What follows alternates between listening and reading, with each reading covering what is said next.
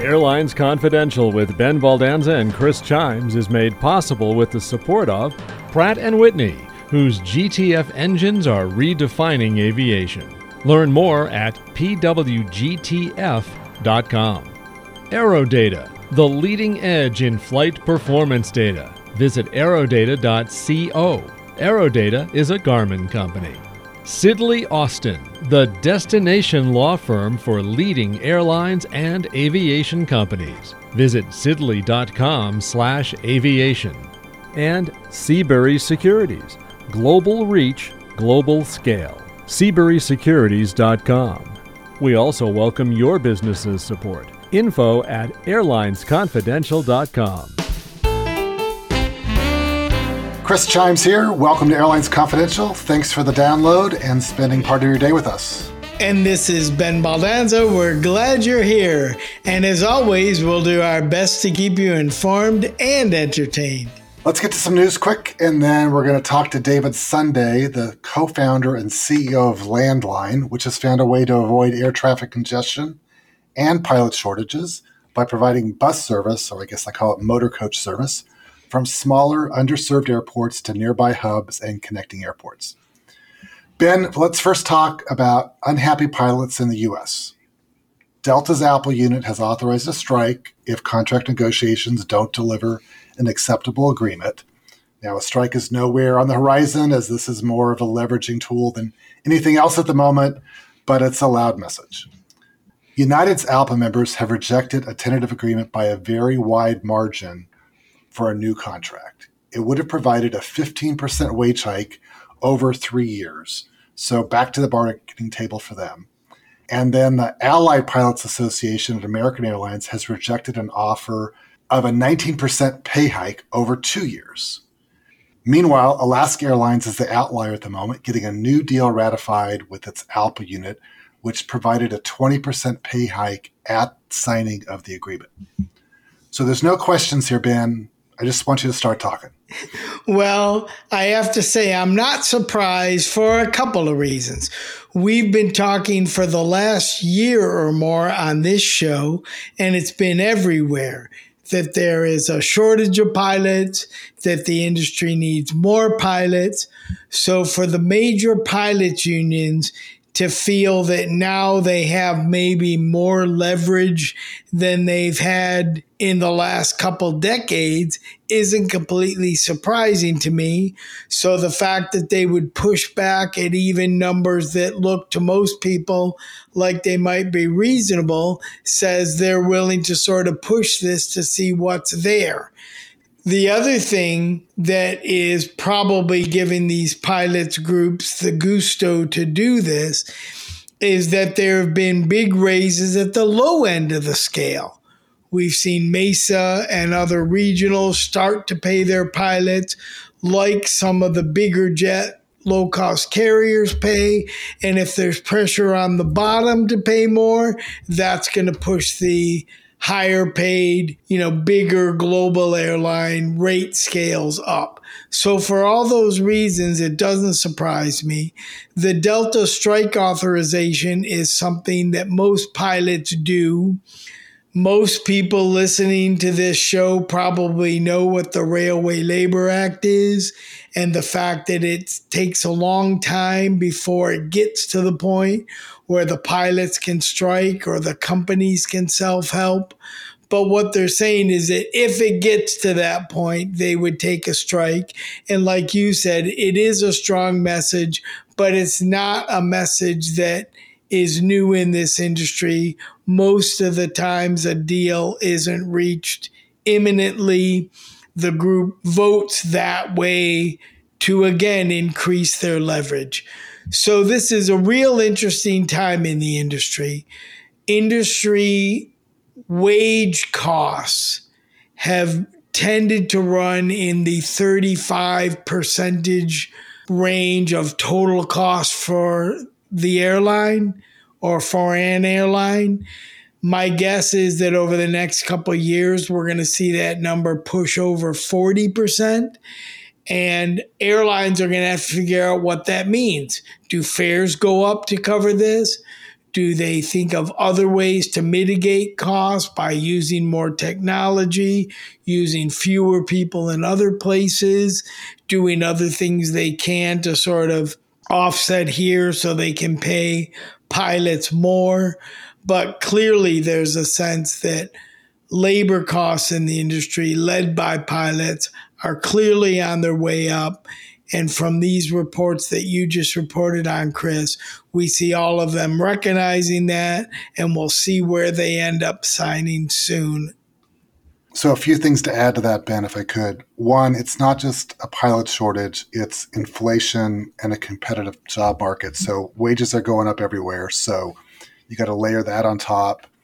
I think the Alaska deal and the immediate pay hike, that rather than a step up kind of a situation over 3 or 4 years, I think that kind of sets the bar and some expectations. So, a 5% per year adjustment in normal times would be kind of generous, but right now I don't think people are thinking 5% is all that great. So there's a bunch of factors at play here, and we've talked about it a lot, and investors are talking about it a lot, and executives are talking about it a lot. As we come out of this pandemic and there's a really changing economic dynamic around the industry, labor rates are going to be impacted. Ben, last week, kind of related to this, you refereed the debate between Scott Kirby at United and Barry Biffle from Frontier about the prospects of ultra-low-cost carriers in an era of rising fuel costs, inflation, and labor pressures. And you sided with Barry Biffle, saying that ultra-low-cost carriers will always win. So how do you explain Allegiant's second consecutive quarterly loss they just reported last week? Only Allegiant and Hawaiian have reported losses for the major U.S. carriers in Q3. Well, I didn't say that the ULCCs will always be profitable, Chris. Well, I think there's a couple things driving Allegiant's results. Number one, they are the most leisure of any airline. Their flights exist really to pull people in planes that otherwise wouldn't fly from many of the cities they fly to. That's true. And their model is very discretionary based. I'm not saying that that's that different than a Spirit and Frontier, but since they serve much smaller cities on average, it really accentuates that for them. I also think because of that, they're more subject, or their demographic is more subject to the general inflationary pressures that the country's seeing everywhere. So the people that live in the towns they fly from, many of the small ones, maybe Allegiant's the best way for them to fly, but when they're paying more for groceries and gas and everything else they buy, maybe they're not flying as often right now. And it's not that they're going to go off and pay United's high prices because Allegiant's labor costs have gone up, which is basically the Scott Kirby argument, but it might be hurting Allegiant's route network more. And the last thing is Allegiant's network, even though it has grown and it has expanded, it still is disproportionately impacted by a couple big cities, including Las Vegas, Orlando, and others. Orlando had all the weather impacts that Florida's had over the last month or so, and I'm sure that hurt them. There's other things that could be going on in Las Vegas that may be affecting travel in and out of there. So I don't think their loss changes the general nature of the Biffle-Kirby argument some, but there certainly could be some specifics about Allegiant's position and network that made it tougher for them to make money this quarter. Still doesn't mean I'd bet against them long term.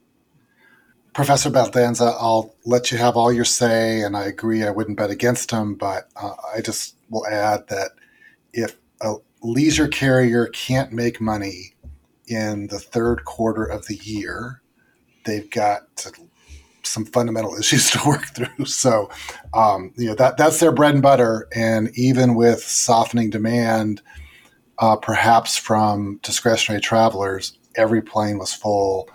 The demand we saw was strong. Fares were up. And so they've got to go back and sharpen their pencils, I think. This week's show is brought to you by Pratt & Whitney, a world leader in aircraft engines, helicopter engines, and auxiliary power units. To help the industry achieve net zero air transport carbon emissions by 2050, Pratt & Whitney is powering more sustainable aviation through smarter technology, cleaner fuels, and greener business.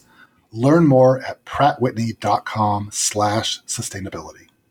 And Airlines Confidential would also like to thank Seabury Securities, a Seabury Capital Group company and the specialty finance and investment banking firm that boasts a 25-year track record of advising aviation clients around the world. Their award-winning and widely respected team has superior industry knowledge as well as an unmatched depth of relationships with decision makers in industry, finance, and government. Explore their global reach and scale at SeaburySecurities.com. Ben, here in the U.S., the Transportation Security Administration is getting ready to celebrate its 21st birthday.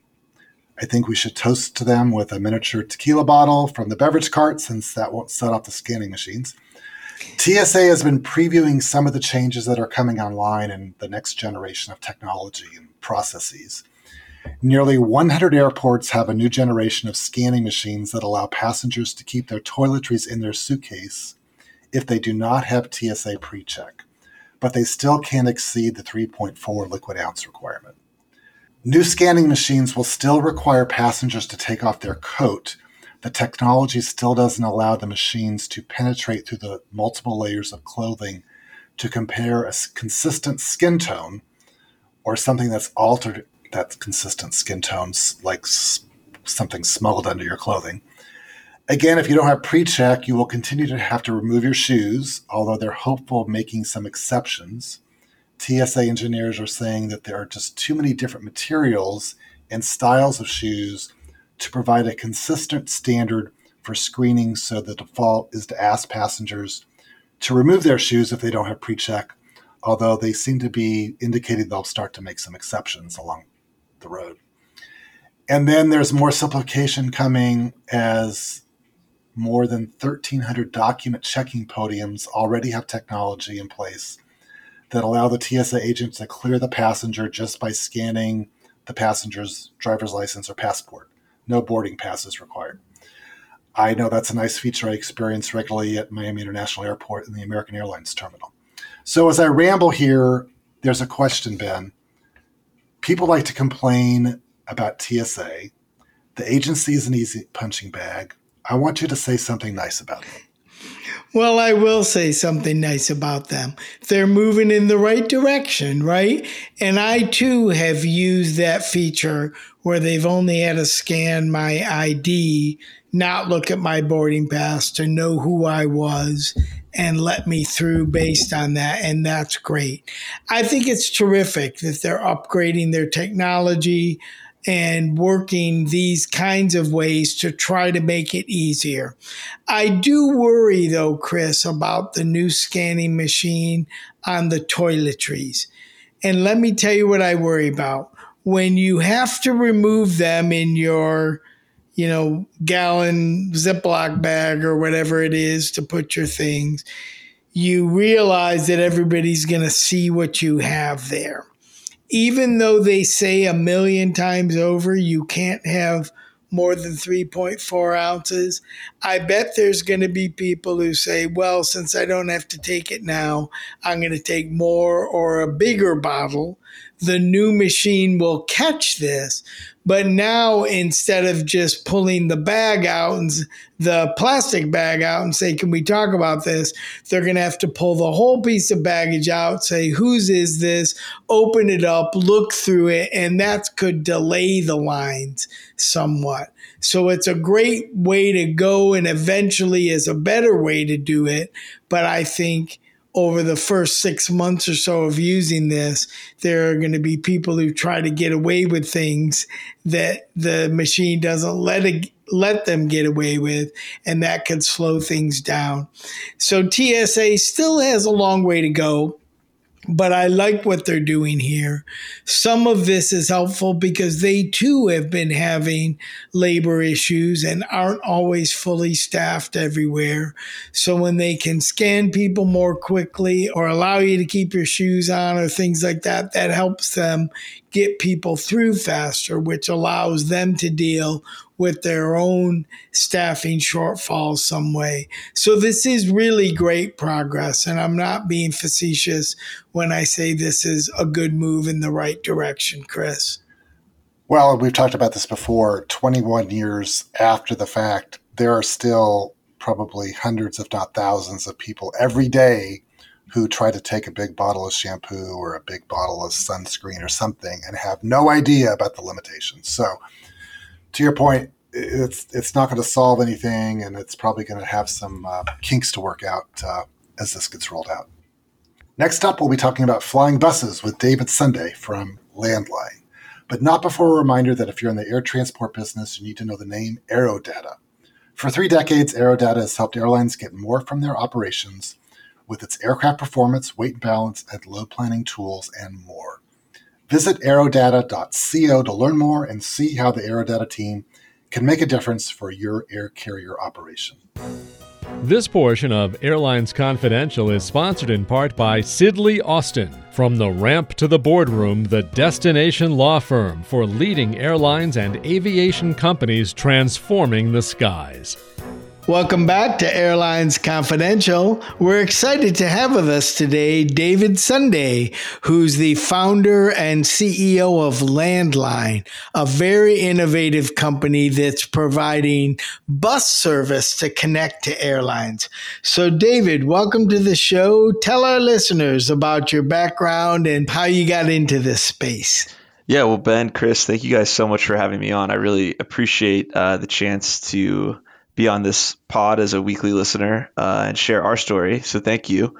Like many airline geeks, I got my start, as an airline network planner, as did my co-founder Ben, and spent some time at Alaska Airlines and a startup carrier called Surf Air, where I just learned a lot about how challenging the economics of flying small airplanes to small cities was becoming over time, both because of the pilot supply issues that I know everybody knows about, but also just because, the little propeller planes or small jets that we used to fly, 20 years ago, for the most part, reaching the end of their useful life. And so I, with my business partner, took that knowledge and experience and decided that maybe not all regional airlines needed to fly airplanes. And that's really the foundation for Landline's business model. We are a regional carrier in every sense of the word. We provide, feed to major network carriers in a really unique and seamless way. The one kind of important asterisk is that instead of using a 50-seat jet, we use luxury motor coaches that seat 35 people. So, David, let's tap into that a little bit more. Explain the services you provide specifically and how it works for both consumers and airlines. Sure. So, again, the easiest way to think about it is just a regional airline that just doesn't operate airplanes. So just like any other, affiliated independent regional carrier like SkyWest or Republic or Mesa, we operate under our partner airlines brands, and we allow airlines to add routes to their network without having to use airplanes.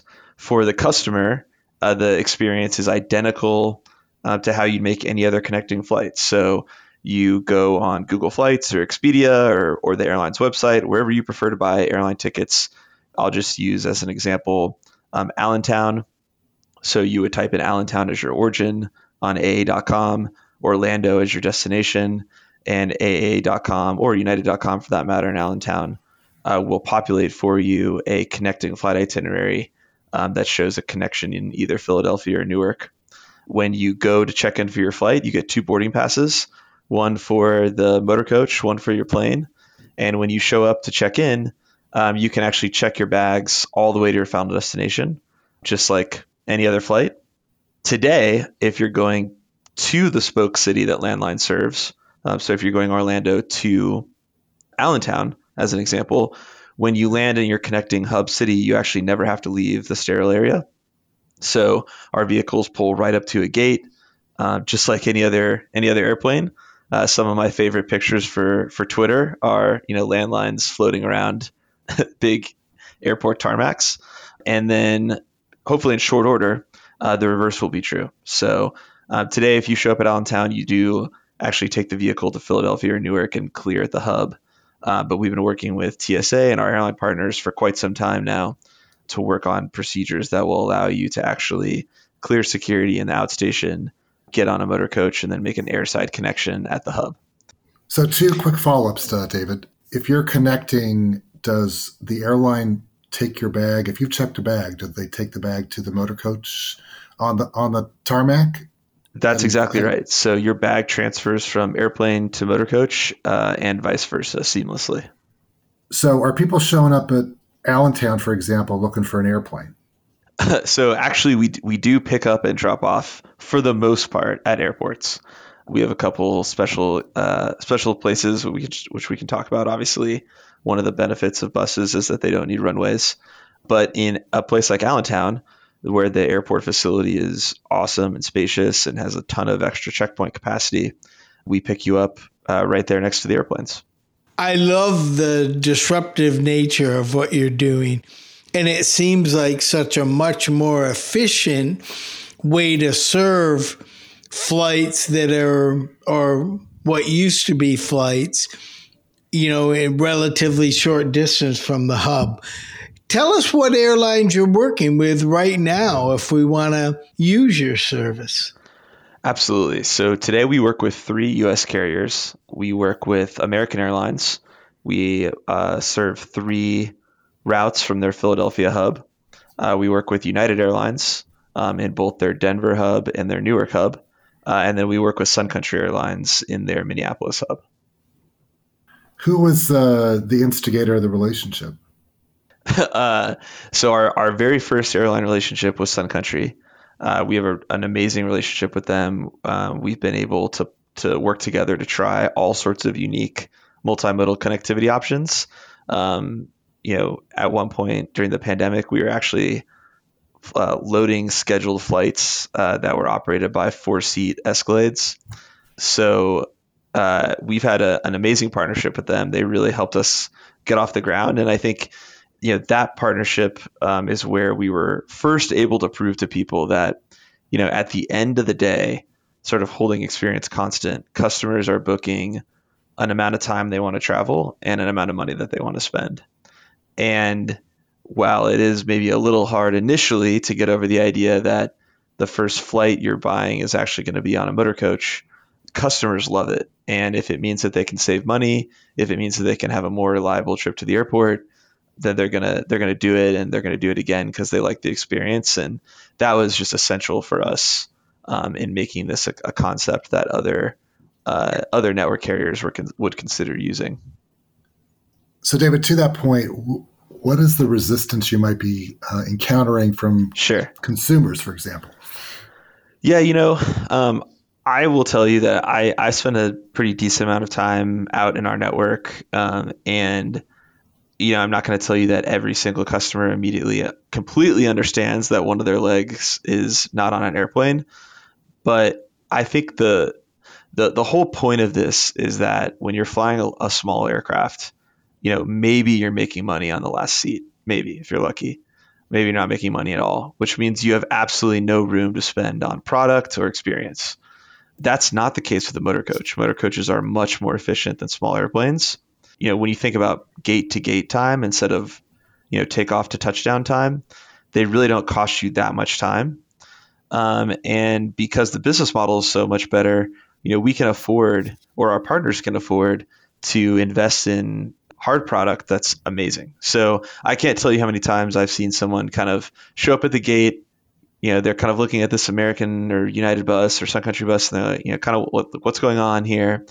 And then the door opens, they get on the vehicle, they see that it's 3 abreast seating with 35 inches of pitch, power in every seat, Wi-Fi, tray tables that you can actually put your computer on, and all of a sudden it doesn't really matter that it's not an airplane. In fact, I think a lot of people would prefer our experience to getting on, a small regional jet where they can't even stand up without hitting their head. So I think for customers, it's all about when there is resistance, it's kind of quickly overcome by our hard product. And in fact, we measure our customer satisfaction scores obsessively, and I think we knock pretty much any other regional jet out of the water when it comes to customer satisfaction. Where we see resistance, I think it's really more in the kind of airport world, where people are not quite accepting yet that, it doesn't really matter if it's a bus or an airplane. It's about generating passenger throughput on, air carrier ticket stock. I think that we're at this point in a place where our kind of customer acceptance is actually really high and only growing. Well, can you go a little more into that? Tell us about the kind of feedback you're hearing from customers. I imagine they love the Wi-Fi and they love the room. And you said they're getting used to the fact that they're going to walk on a bus. Yeah. The feedback, I think it's important to say first, like who is our customer and kind of like what are their alternatives, because I think that's like important to understand. In most of our markets, people are choosing to drive to the airport, even if there is existing air service outside of what Landline's offering. If you look at all of our spoke cities, the overwhelming trend is that most people are not using their local airport. They're getting in their car and they're driving. And so if you want to delight a customer, if you want to get them to use your service, it really comes down to building a product that's better than their own car. Part of that's really easy because you don't have to drive our buses. We drive them for you. So if you're a business traveler, I consistently hear how excited people are to get a couple hours of their day back. But the biggest part of it is really the stress relief. Driving to the airport, wondering if you're going to make it on time. It's really stressful. And it's stressful if you're a business traveler or if you're with your kids on your way to vacation. And the really cool part about Landline is that since it's completely integrated into the airline's booking system, we're basically guaranteeing you an amount of travel time, and we're going to guarantee your connection. So just like any other connecting flight, if our vehicle on I-70 coming back from Breckenridge hits a ton of traffic on a Sunday, you're not stressed thinking about what's going to happen in Denver. You're going to be automatically rebooked on the next flight. And that idea that my time is protected, stress is taken away, that's really where we win for customers. That's the consistent feedback that I hear. More with David Sunday in just a moment.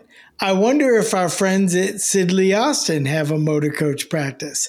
Sidley is the destination law firm for leading airlines and aviation companies transforming the skies. And I bet they will do work for Landline too, because they are an aviation company. From the ramp to the boardroom, Sidley provides the broadest range of legal services to clients on the most critical issues facing our industry today. Sidley combines unmatched experience with top-tier capabilities across a vast global footprint. Visit sidley.com/aviation for more information. So a couple things on the consumer side. Are you earning frequent flyer points or miles? And are you getting tagged with PFCs at airports? Two great questions. On the customer side, you can earn and burn miles across all of our partnerships. On the airport side, I think you bring up a whole realm of interesting questions. Because we're essentially trying to take something that isn't an airplane and sort of stick it in the infrastructure that supports flying. The entire conversation around how airports are compensated for our service is complicated. We don't generate a PFC by the statute of the law today. It doesn't mean we don't have business agreements with the airport. It doesn't mean that we don't want to compensate the airport for their work. But every airport you talk to, especially ones that are really thinking about their AIP grant money and the number of enplanements they have every year, that's the first question they ask, and that can be a place where it can be tricky for us to demonstrate that our service is actually better for them in most cases than the equivalent service that'd be offered by a small airplane. Well, that's really interesting. Are you worried that, a very creative airport director like Christina Cassotis of Pittsburgh is going to find a way to get you to pay PFCs? I got to tell you, Ben, I don't worry about it too much because I'm a lot more concerned about just the general airport community understanding that the future of short haul regional travel, sort of at this point, in my opinion, it's a foregone conclusion that it will be multimodal. Airports of all sizes, I don't care if you're Brainerd or Bemidji or Beaumont or Baltimore for that matter, multimodal connectivity is going to be part of the portfolio you have on the airfield.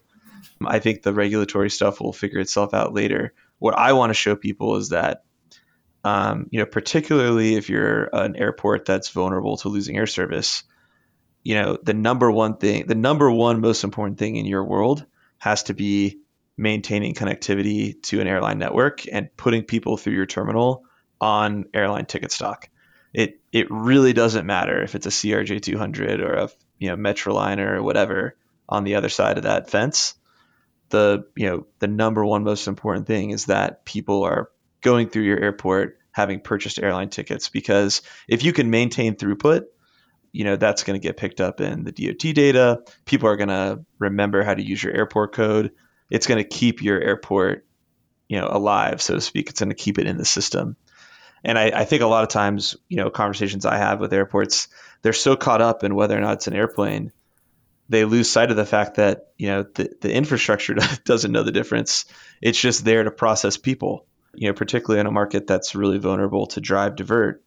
The only way to get people off the road is to have a product that has the schedule frequency and the price that's competitive with someone's car. And at this point, that's just no longer an airplane. That's going to be a landline. So are any of your airport customers or anyone you're in discussions with thinking about landline as an alternative to essential air service and having really great connectivity from their local airport to a feeder airport versus air service? And could you get subsidies for that? So another super interesting question. The short answer to your question is that there is a program in EAS called Alternate EAS that does currently today allow for the idea that service can be not on an airplane. The mechanics of how that works are a little bit tricky, because to do alternate EAS, the community essentially needs to put forth a competing bid. So they'd be making a decision to use federal subsidy money not for an airplane, which I think is maybe still a step too far for most airports.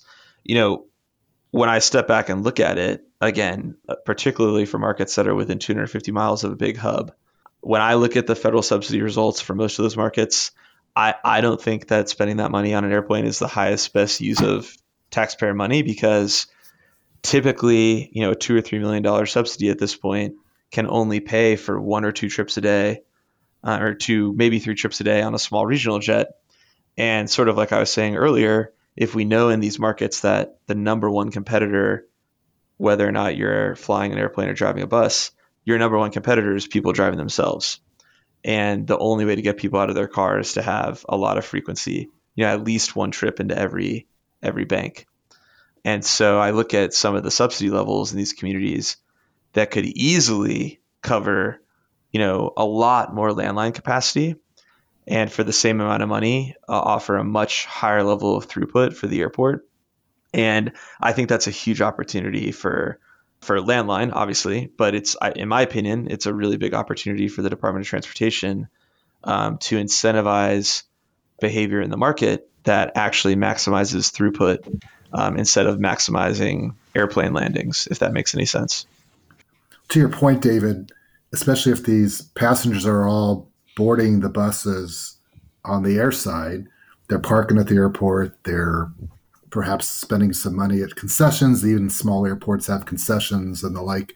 So they're still generating some revenue that they would be losing if, like you said, they're just driving directly to the hub airport.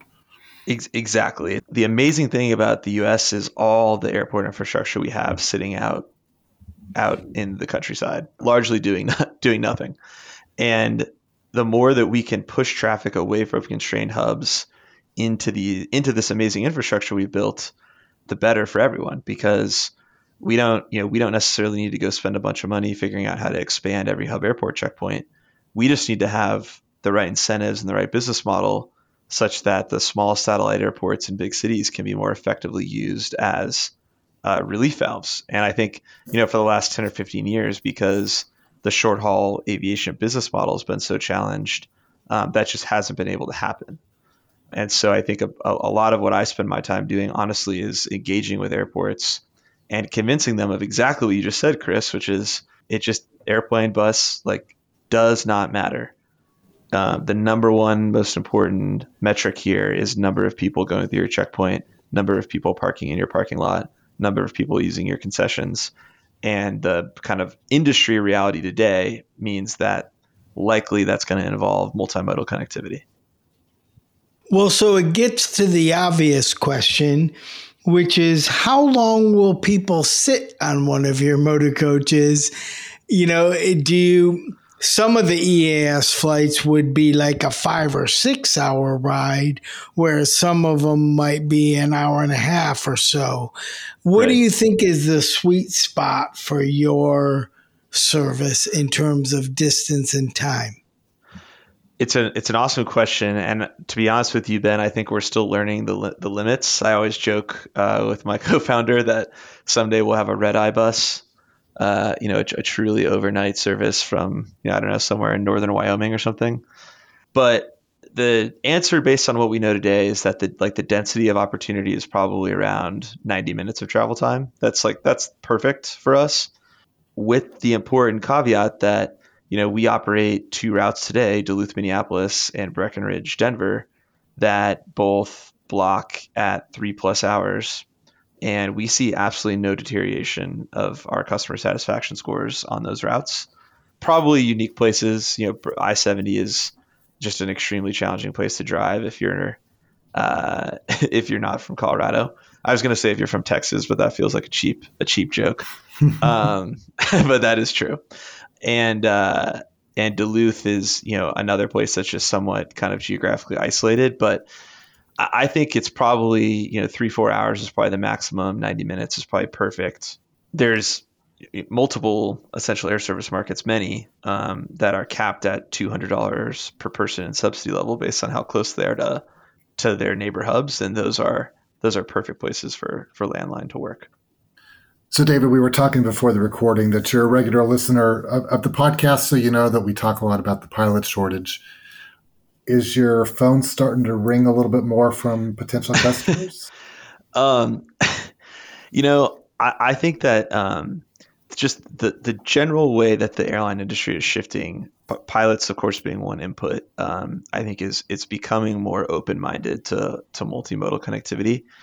Obviously, the pilot wage dynamics are going to incentivize bigger aircraft to be operated over time, but big network carriers still need something in the 30 to 50 seat gauge, and we have a great product for that. Outside of the pilot situation, I do think there's other pressures that are new. The environmental incentive is very important, I think, to most airlines now. I know that people look at a diesel motor coach and the first thing they probably don't think, green immediately, but relative to a CRJ 200, it's a 90% emissions reduction on the same trip. So yes, we are the cost structure for short haul is great. We're definitely the most practical and available, green travel solution that exists today. And then I think there's just this other part of the customer experience where every airline, for the most part, wants to grow in big hubs where the customer experience suffers from infrastructural constraints. And so that's another reason why people call us, is that we can essentially help push the airport clearing experience away from places where it's really hard to change the physical footprint of an airport.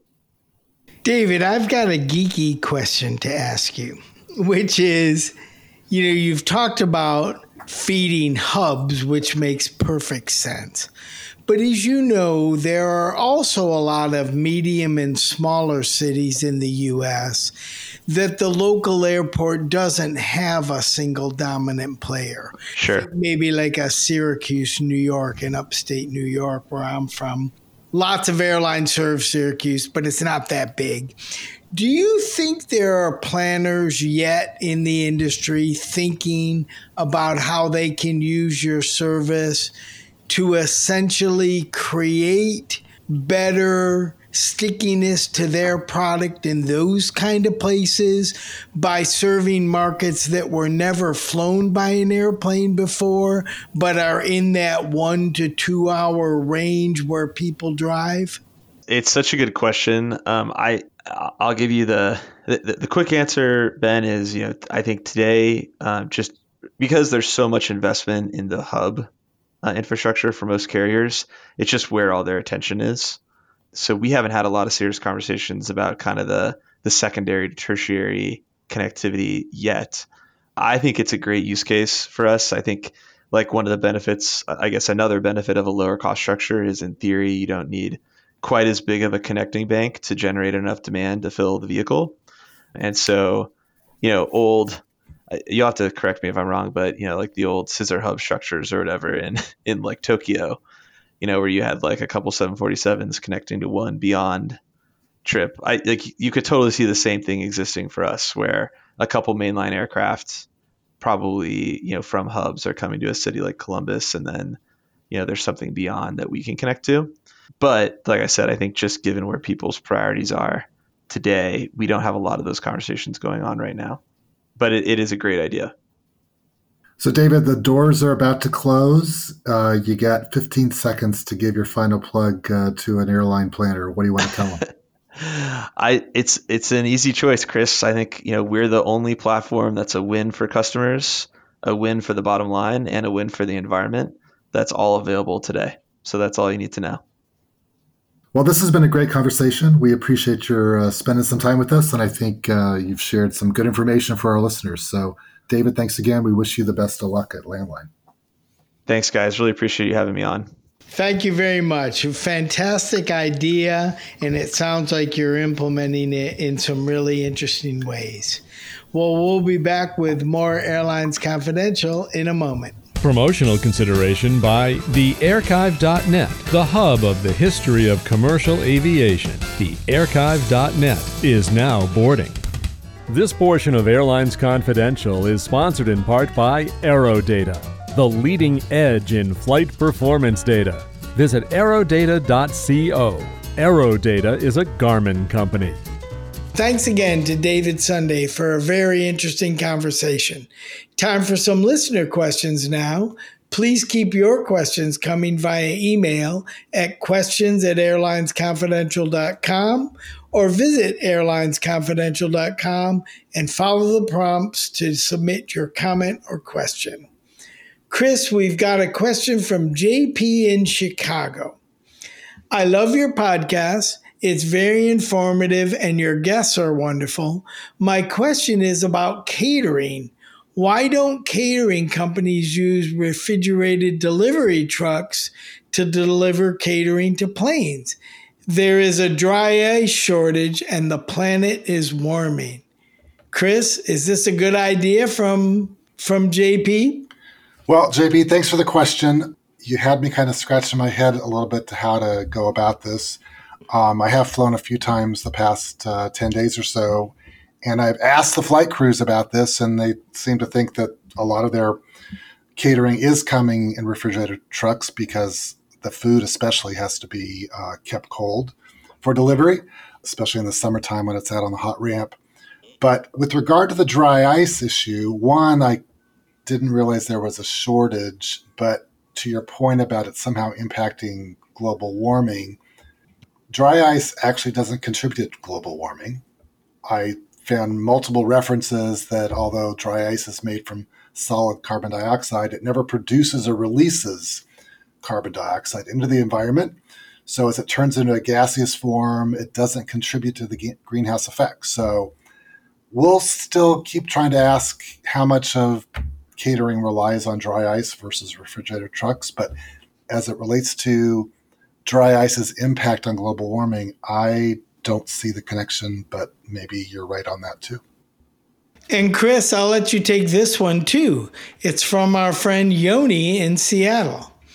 Why does Ketchikan, a city of 8,000 people, get 8 flights a day on Alaska Airlines 737s, both to Seattle and Anchorage, while cities like Rhinelander, Wisconsin, another city of 8,000 people, gets only 2 flights a day on a CRJ 200 to Minneapolis? There's no way Alaska Airlines can fill those planes to make money, or is their EAS subsidy higher? Why not contract with a different carrier with smaller planes? I understand there's no alternatives in many parts of Alaska to flying, but why so much air service? It's incredibly disproportionate to the L-48. Chris, this sounds like you can tee off on the EAS again. What do you say? Well, there's a big political backstory here as well. Yoni, thanks for the question. You've stumbled on the power of a couple of former senators, Ted Stevens from Alaska and Daniel Inouye of Hawaii is my guess, with regard to how the EAS program was established and also how it was changed over the years. But essentially, Hawaii and Alaska are carved out from most of the exceptions, although Hawaii really doesn't have a lot of EAS service because it's not like they're going to have EAS service from Honolulu to Los Angeles. But there is a cap of $200 per person for the lower 48 states, unless a city or town is more than 210 miles from the nearest large or medium-sized airport. Also, to be eligible for EAS funding, the airport must be able to sustain an average of 10 enplanements a day, except in Alaska and Hawaii. So my guess is there is actually a fair amount of travel for Ketchikan to be able to sustain that level of service. They're filling the planes at some level. There isn't a cap like there is for the lower 48. There's probably a fair amount of cargo lift as well. But what this really underscores is the exceptions for Alaska. As you point out, Yoni, they are an exception just by geography and their lack of options with air service being so critical. But they've been able to be carved out from multiple changes over the years. Good research, Chris, and I agree with you. And I bet your cargo statement is exactly right. I bet that's what makes most of those 737s work for Alaska to Ketchikan, but wouldn't work the same way to Rhinelander because they could just take a truck to Minneapolis or some other place. Yep. Well, with that, another show's coming to an end, and I'm going to give my shout out this week, Chris, to the Silver Line on the Washington Metro. On November 15th, the line opens all the way to Dulles Airport. And you can take the Washington Metro to Reagan National. You can take it to Union Station. But Dulles has not been online, but will come online on the 15th. And I'm eager to see how that may change the traffic at some of these airports in the Washington region. If you live in Tysons or are coming from work in the Tysons Corner area, for example, you have the option to take Metro to Reagan, but you don't have the option to take Metro to Dulles, even though Dulles might be actually closer as the crow flies. So I think it's a great extension of the line. Shout out to the Washington Metropolitan Transit Authority, known as WMATA, for finally getting this line open, and it's great for Dulles Airport. Well, and as we record this, I'm sitting in a hotel room in Tysons Corner, Virginia, looking out at the Metro line. So I'm leaving before November 15th, but I wish them well. That's a great shout out. I'm going to give another shout out, like I did last week, to our friends at Avelo Airlines. They announced another new market, and this is one that's close to My head and heart, my wife's hometown of Dubuque, Iowa. They've been without air service since American Airlines pulled out, and they're going to be flying from Dubuque to Orlando. There's still no connections to major airports. I think our friends at Landline ought to look closely at Dubuque and getting people from Dubuque into Chicago. I've actually taken plenty of buses between Dubuque and Chicago as well when air service didn't work out. So anyway, good luck to them and hope it's a successful venture starting after the first of the year. Great shout out, Chris. Thank you all for listening this week, and we'll see you all next week on Airlines Confidential. Have a good week. This podcast is produced by Mass Media. Info@massmedia.net.